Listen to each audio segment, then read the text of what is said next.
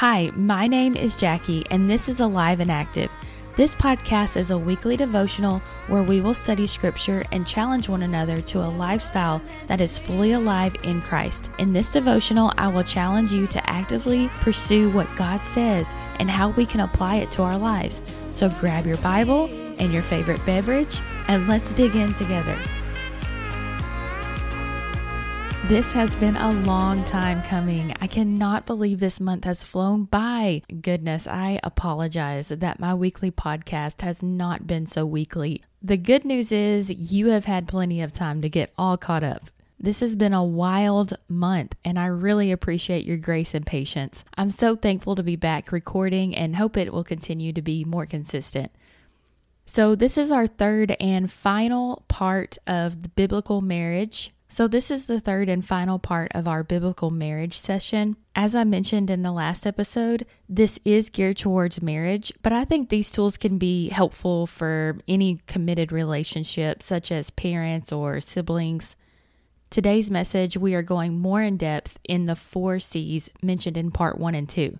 This content comes from a marriage enrichment program called Re-Engage from Watermark. If you or your spouse benefit from this content, I highly suggest finding a local meeting. You can also check out more content on their website that will be linked in the show notes. So today we're diving into the 4 characteristics of biblical marriage. Number 1 is Christ. Oftentimes I have to be reminded that I belong to Christ before, during, and after my marriage. My husband also belonged to Christ before, during, and after me. Christ is the head of everything, and he should be the focus of our lives. Christ demonstrated his love for us on the cross, and because of his sacrificial and unconditional love for us, 1 John 4:19 says that we are capable of loving others because Christ first loved us. Just this month, I have watched my husband go through heartache and disappointment. When our spouses hurt, we hurt, because in marriage, the two have become one. We want so bad to swoop in and save the day. We want instant gratification, and we want a quick fix and to move on to happily ever after. Time and time again, I was reminded this month that I am no one's savior. Jesus is the way, the truth, and the life. He is the cure, the savior, the answer to everything that we need. John 15:5 says, I am the vine and you are the branches. If you remain in me and I in you, you will bear much fruit. Apart from me, you can do nothing. 1 Corinthians 10:31 says everything we do should be for the glory of God and not for ourselves. Ephesians 2:8, we have been saved by grace through faith, not because of anything we have done for ourselves. Of course, there is tons of scripture out there that reminds us that we should be pointing ourselves to Jesus. Number 2, staying in our circle. Meaning you should see yourself as your biggest marriage problem and stop trying to fix your spouse. That can be a hard truth to hear. When we take ownership of our own actions, it might hurt to see the ugly truth. But truth shall set you free, because you don't have to carry the burden of your spouse's actions anymore, because those are out of your control. Matthew speaks some straightforward instructions in chapter 7. Do not judge so that you will not be judged. For in the way you judge, you will be judged, and by your standards of measure, it will be measured to you. Why do you look at the speck that is in your brother's eye, but do not notice the log that is in your own? Or how can you say to your brother, let me take the speck out of your eye, and behold, the log is still in your own eye? You hypocrite, first take the log out of your own eye, and then you will see clearly to take the speck out of your brother's eye. I used to be a teacher in the classroom, and I used to tell my students all the time, worry about yourself. We should be focusing first and foremost on pleasing God and our relationship with Him. The 3rd C is commit, meaning just as Scott and Sherilyn said last episode, you close all the doors and leave behind excuses to leave. Matthew says that the two have become one flesh. Let no man separate what God has joined together. 1 Corinthians 7:28 says not if, but that there will be trouble in our marriages. So we have to learn how to fight the good fight and have disagreements in a way that loves and respects our spouses, but more importantly, the God we serve and represent. It's setting aside our selfish pride and desires and putting God's commands above ourselves. Notice that I did not say putting the other person above ourselves. Sometimes I think in relationships when there's a lot of tension, brokenness, bitterness, anger, unforgiveness just built up, that it kind of puts up a wall between you and your spouse. It can be hard to see past those emotions, to love the other person as God commands us to. So if we first love Christ in step 1, the actions of loving and respecting our spouse should naturally be an active action step that follows suit. Not saying it comes naturally, because it does take work. But when we focus on our relationship with Christ, we are filled with the fruits of the Spirit that allow us to love our spouses. As I was recording this, I felt led to say, if someone is listening and they are experiencing physical or verbal abuse from their spouse, I really want to encourage you to seek help. You are not meant to do this alone. The Lord does not want anyone to live in an abusive situation, but all steps should be taken to get help on both sides before looking to the end of the marriage. God did not call us to live in a life of fear, shame, or guilt. It's for freedom that Christ came and died for us.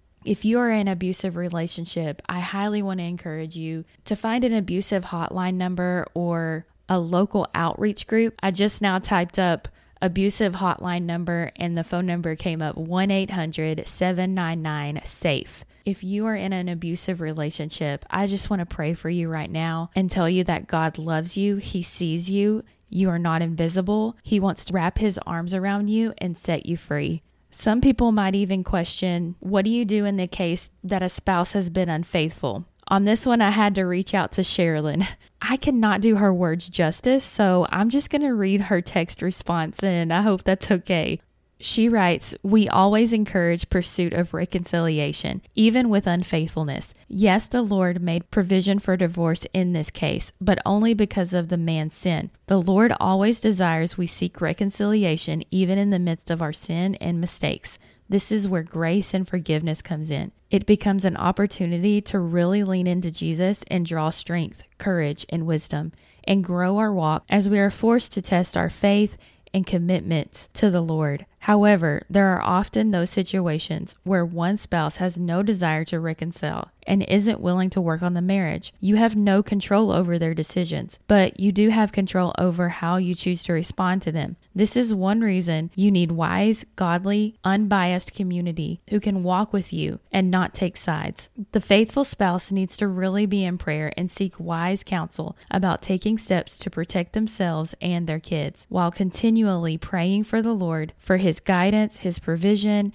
and for a heart that continues to desire healing of the marriage. You want to know that you fought for your marriage and you didn't quit until or unless the Lord releases you." Her words were so good. I just could not have said it any better. If there's someone listening to this that is in a relationship where your spouse has been unfaithful, I want to tell you that I'm so sorry. God wants to heal what is broken, and he wants to show you that your identity and your confidence and your strength comes through him. We can do all things through Christ who strengthens us. Hang in there, brother. Hang in there, sisters. I know that relationships can be so messy. Just know that the Father sees you. He loves you. He understands your situation. He's not going to leave you in the pit. He's going to pull you out of this. So keep going. Okay, sorry if that was long-winded. I just felt like we needed to address that. So let's move on to the fourth C. This one is my favorite. I'm an extrovert and I love my small tribe of girls. So naturally, I love community. From the beginning of creation, God never intended for any of us to walk alone. We have to be willing to seek a supported group of like-minded Christians and get honest and real with one another. There is strength in numbers. Hebrews 10 says, "Let us hold fast the confession of our hope without wavering, for he who promised is faithful, and let us consider how to stimulate one another to love and good deeds, not forsaking our own assembling together, as is the habit of some, but encouraging one another." Man, is that not COVID church right now. The struggle is real. We have been online for a long time. I know a lot of churches are opening up, but do not forsake assembling together because there is so much value in that. Scripture says there is value in coming together as believers, worshiping and studying the word. I also love 1 Thessalonians 5:12 through 22 because I think it's a beautiful picture of how we should love and invest into our community. Paul says, appreciate those who diligently labor among you. Because man, have I had so many mentors who have labored with me in times of doubt and insecurity and questions. Oh, I'm so grateful. I'm so grateful to those mentors. So good. Paul also says, and that you esteem them very highly in love because of their work. Live in peace with one another. We urge you, brethren, admonish the unruly, encourage the faint-hearted, help the weak, be patient with everyone. See that no one repays another with evil for evil, but always seek after that which is good for one another and for all people. Rejoice always, pray without ceasing, in everything give thanks. For this is God's will for you in Jesus Christ. Do not quench the spirit. Do not despise prophetic utterances, but examine everything carefully. Hold fast to what is good. Abstain from every form of evil.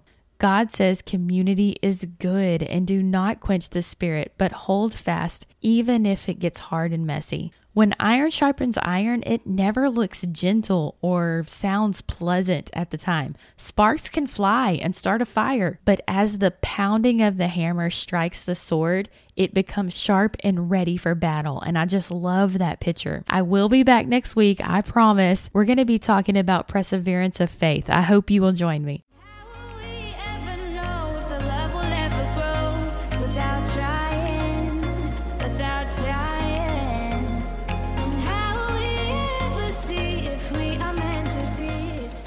Thank you so much for listening. This awesome song is titled Meant to Be by Ark North featuring Christina Marina. Please know I am praying for you every week, and I would so love it if you would pray for me as well, because your prayers are powerful and effective.